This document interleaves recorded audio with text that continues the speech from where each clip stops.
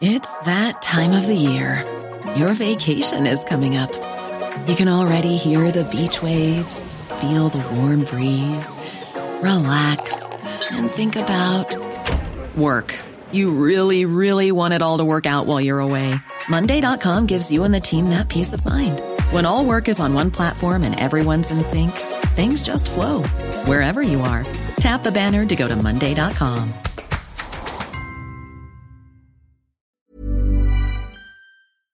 Do you know a student getting ready to go to college? Or are you looking at going back to school yourself? The Woodward Hines Education Foundation and the Get to College program help more Mississippians get to and through college to get certificates and degrees that lead to meaningful employment. They offer free college planning advice, including hands-on FAFSA completion assistance through in-person or virtual appointments. Visit gettocollege.org to learn more.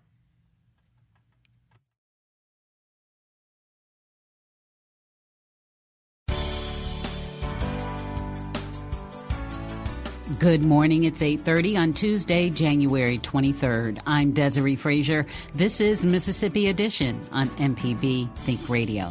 On today's show, legal action being taken against the city of Lexington over alleged civil rights violations. Then Governor Tate Reeves signs bills that will push forward the second largest economic development project in state history. Plus, Mississippi Central District Transportation Commissioner shares his hopes for improving roads and bridges throughout the state this year. This is Mississippi Edition on MPB Think Radio.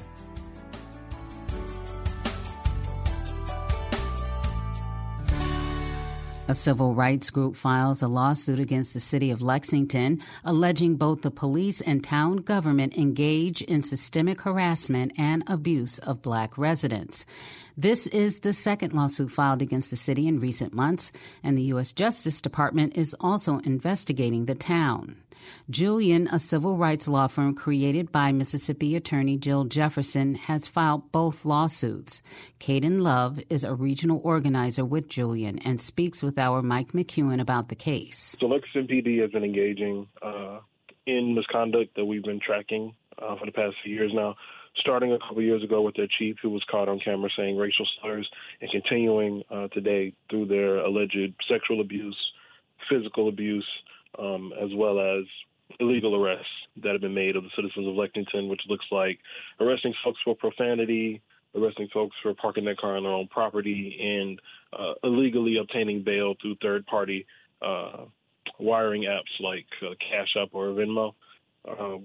So these are all things that Julian has been tracking through our previous lawsuit against the police department and through our work with the Department of Justice in their investigation. We had hoped that perhaps the DOJ investigation would slow down some of the police misconduct that was going on in Lexington, but it appears that it is continuing even as the DOJ are investigating. So that's sort of what prompted some of our move to pursue further litigation. But these are some of the things that we've been seeing in Lexington. How does this litigation relate to previous litigation filed? I was in Lexington. It must have been early June of 2023 when the Department of Justice was there for a listening session. And I know at that time there was already litigation filed by Jill Jefferson and Julian. So how does this most recent complaint relate to previously filed litigation? So from my understanding, this is more about addressing the systemic issue. So I believe the last lawsuit was against the police department in Lexington. This is a lawsuit against the city of Lexington. So showing that it's kind of a compounding and systemic issue as opposed to only a police issue. And also, I believe that considering the frequency of the continued issues, another form of litigation was necessary in order to hold the police accountable in the city of Lexington. I know you said you weren't a lawyer. Do you know where or what the process looks like, or the timetable, I should say now, for this complaint? That can be, that's a very broad. It depends on a lot of things, the courts, how long it takes to process everything, getting everything in line and in order. So I don't have the knowledge necessary to give you a straightforward answer on that. What specifically has been seen since the DOJ announced their investigation into Lexington PD? Have they improved even a little, or is it the same behavior that Jill Jefferson on behalf of clients has been arguing for years now. Yeah, what you're seeing in a lot of police misconduct investigations, not only in Lexington but in other areas as well, is that there tends to be an ebb and flow of police misconduct. So when the DOJ began their investigation in November, we did see a slight lull in police misconduct. Maybe they were adjusting to their new parameters, figuring out where they could find time to commit abuse. But after a while, they got right back up to their old issues. When the DOJ would stop riding along with them, be it at 5 p.m. or wherever, they would just continue the misconduct whenever they weren't being directly observed by DOJ.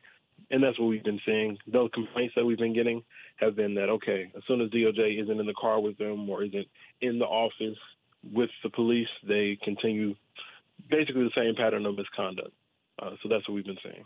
Wow. So this complaint, you said it was systemic and that dates back a number of years, but am I correct in my understanding that it's mostly based on police action following the DOJ announcing their investigation? I think it's been an ongoing series of issues. I just think the fact that it's continuing after a DOJ investigation just kind of shows the level of impunity that the police are showing in terms of this investigation. So I wouldn't say that it was based on the fact that they continued to commit police misconduct after the DOJ investigation. I just think that just showcases the kind of issue that we've been dealing with. But Julian has been collecting information and testimony from the citizens of Lexington for a very long time. And this is kind of just, a part of that. This lawsuit is a part of that. Caden Love is a regional organizer with Julian, a civil rights law firm based in Mississippi. Lexington Police Chief Charles Henderson did not respond to a request for comment. Coming up, Governor Tate Reeves signs bills that will push forward the second largest economic development project in state history. This is Mississippi Edition on MPB Think Radio. Supporting Mississippi Public Broadcasting can take many forms. Would you like to sponsor your favorite program or leave a legacy in your will? You could purchase our specialty car tag or donate a vehicle. Contribute appreciated stocks or buy a pair of socks from our web store. Do you make an automatic monthly sustaining donation? Connect with the MPB Foundation. Call us up or go to mpbonline.org. Thanks to our sustaining members who provide ongoing monthly financial support. You can become a sustainer too. Go to mpbonline.org and click Donate Now at the top of the page.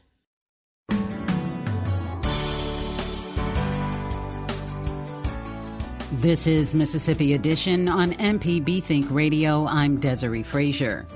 Governor Tate Reeves signs legislation to finalize what he says is the second largest economic development project in Mississippi history. It is also the largest payroll commitment of any major economic project in the state, he says. The investments made by the 3 private companies involved are expected to create 2,000 jobs with an average salary of $66,000 per year. The work site is located in Marshall County, and the state will help with building up infrastructure to support operations. Before signing the bill, Reeves said this has been an ongoing project long before lawmakers were called for a special session last week to approve the $350 million allocation. And the beginning of an incredible journey for an impressive new facility. First, let me again say a huge thank you to the Mississippi Legislature, Lieutenant Governor Hoseman, and Speaker White. This is a major bipartisan win for our state, and it's indicative of all that we can accomplish together. I also want to personally thank Executive Director Bill Cork and the entire team at the Mississippi Development Authority. They're firing on all cylinders, and they're proving that Mississippi can not only compete with the best, we can win when competing against the best. Most importantly, I want to thank Accelera by Cummins, Daimler Trucks and Buses, and PACCAR. On behalf of the entire state of Mississippi, we're proud to have y'all here, and we're excited to see you succeed. This investment is going to have a tremendous impact on our state. Nearly $2 billion will be invested into our communities.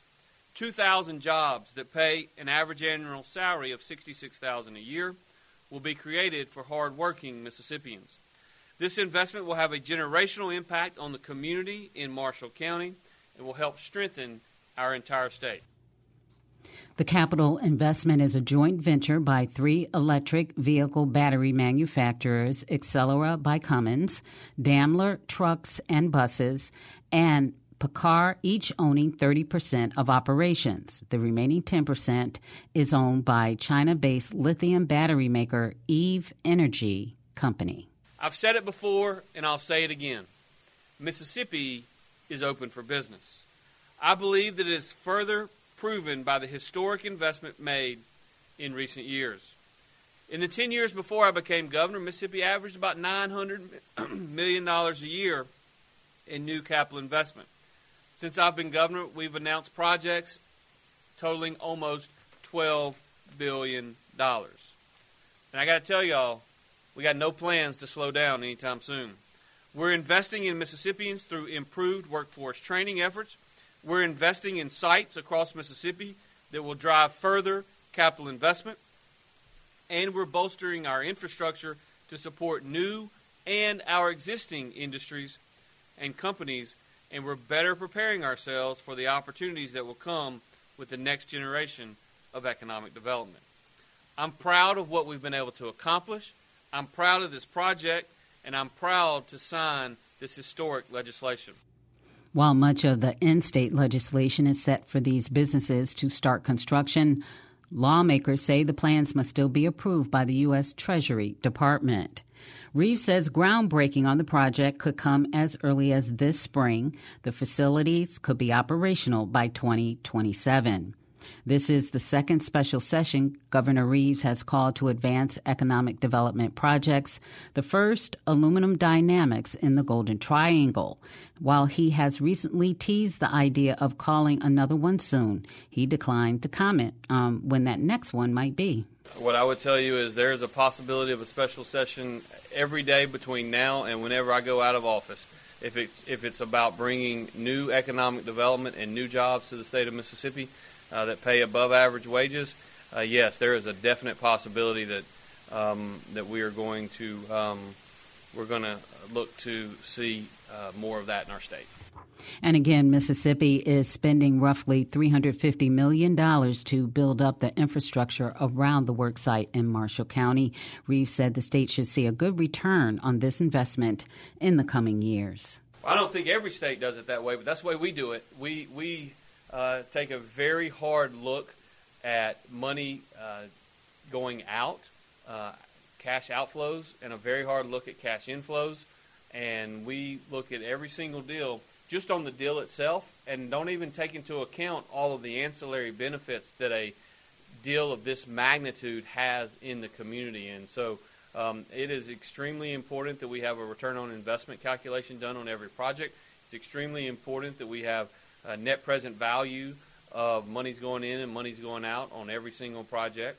And I will tell you that this is not the first project we've looked at on this particular site. And there have been other states that have been willing to spend significantly more dollars than we were because it didn't, in our opinion, make economic sense.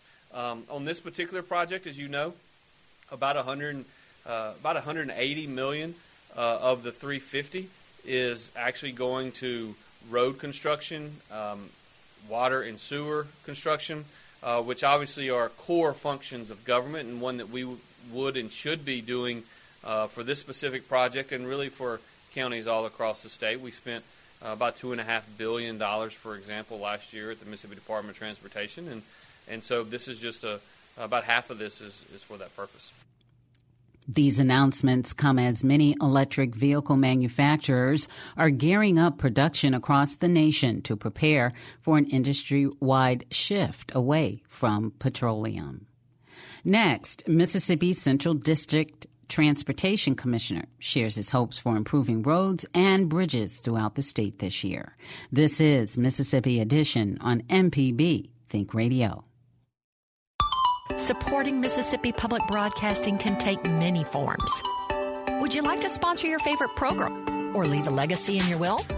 You could purchase our specialty car tag or donate a vehicle. Contribute appreciated stocks or buy a pair of socks from our web store. Do you make an automatic monthly sustaining donation? Connect with the MPB Foundation. Call us up or go to mpbonline.org.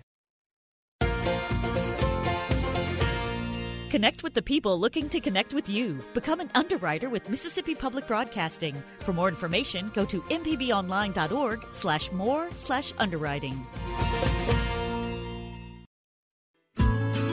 If you aren't near a radio, you can still listen to MPB Think Radio and MPB Music Radio.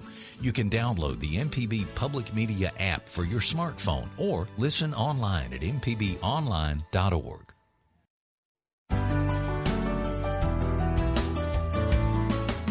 This is Mississippi Edition on MPB Think Radio. I'm Desiree Frazier.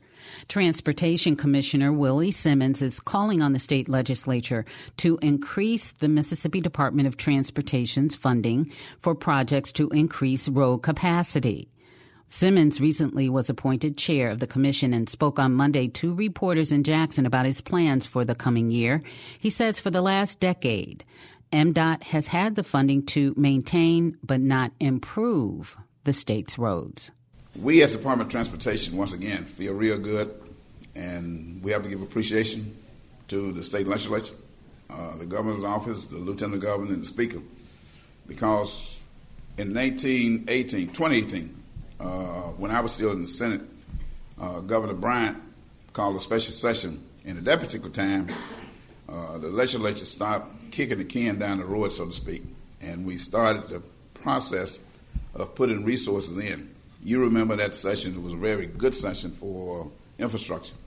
And it was called kind of as a result of some of the bridge problem we was having, and the federal government was putting pressure on the state of Mississippi to take care of the bridges, or they was going to pull some of the monies that was coming into the state. We did that special session, and during that session, we did 4 things. Most of you probably remember the lottery, and that was the big thing coming out. And I have one regret of the lottery because I was the person who handled the lottery bill on the Senate side and sent it to the House. We passed that bill, and we said that $80 million, the first $80 million was going to go to the Department of Transportation for infrastructure. And that was a good thing to do. We thought well of it. We didn't think, based on the experts, that it would grow much more than $80 million, but we realize now that we could have said $120 million and been in good shape. But we didn't say that. We said in the legislature $80 million.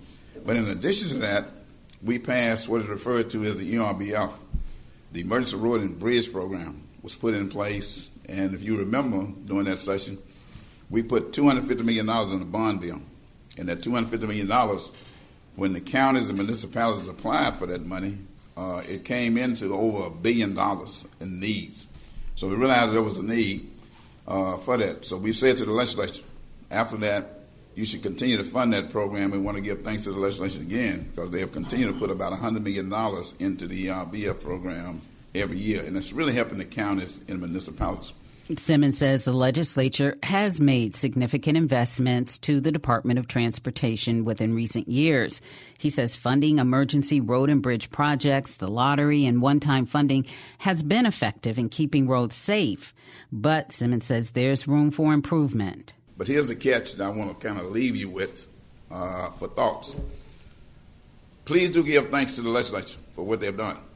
But also remind the legislature that you have done a great job in putting together the $450 million in capacity, and that the commissioners are moving those projects that I mentioned earlier.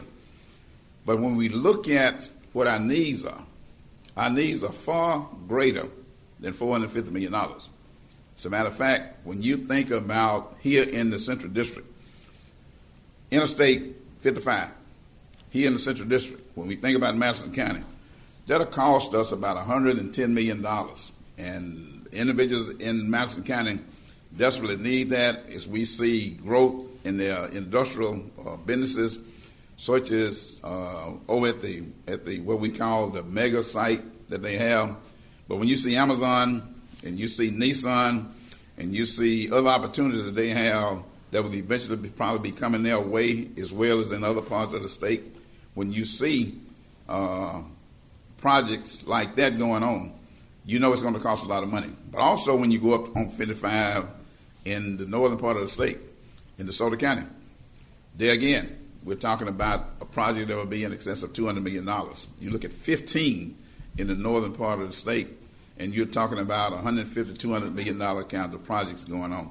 A lot of money for those projects. So when we look at our need, we need recurring dollars. And the reason we need recurring dollars, because when I think about capacity projects, all of those projects that I didn't even mention that are throughout the state of Mississippi, $8 billion in capacity projects. In addition to that, annually we need about $200 million or so for maintenance.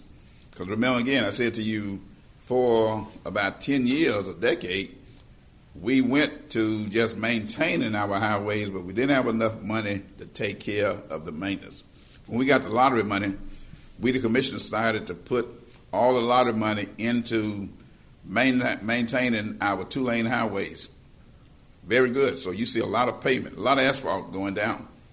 But it's not enough to take care of it because many and most of those highways have not been done in 20 years. Simmons also took time to thank MDOT workers who continue to treat roads and bridges for the icy conditions, which began last week and are still present in North Mississippi. Our staff is already out doing the things that they do in order to try and protect the citizens. And during the past week, they have been out doing that. So if you are anywhere other than the extreme northern part of the state, you probably are okay with your highways as far as the ice is concerned. But if you're up in the northern part, starting around North Bolivar County and going north to the Tennessee line, there are some of our highways that are still impacted. We consider those to be the side highways, but those main highways, the interstate system, has been pretty well taken care of. So we want to give thanks to our employees for what they do, because it doesn't matter what kind of weather it is or what is going on. During the 2023 legislative session, lawmakers gave MDOT its highest level of funding in state history, including $450 million for capacity projects. A man is in a Carroll County jail after a mother who was protecting her children shot him. Media reports say 44-year-old Steve Lamar Goss Jr. couldn't kick in the house door, so he drove his pickup truck into the home's dining room carrying a knife. The woman's husband, who was at work, called deputies telling them what was going on. The mother and children were hiding in a closet. When Goss opened the door, she shot him in the arm. He drove off, but deputies caught up with him. Goss is now charged with 4 counts of attempted murder and 1 count of burglary. This has been Mississippi Edition on MPB Think Radio.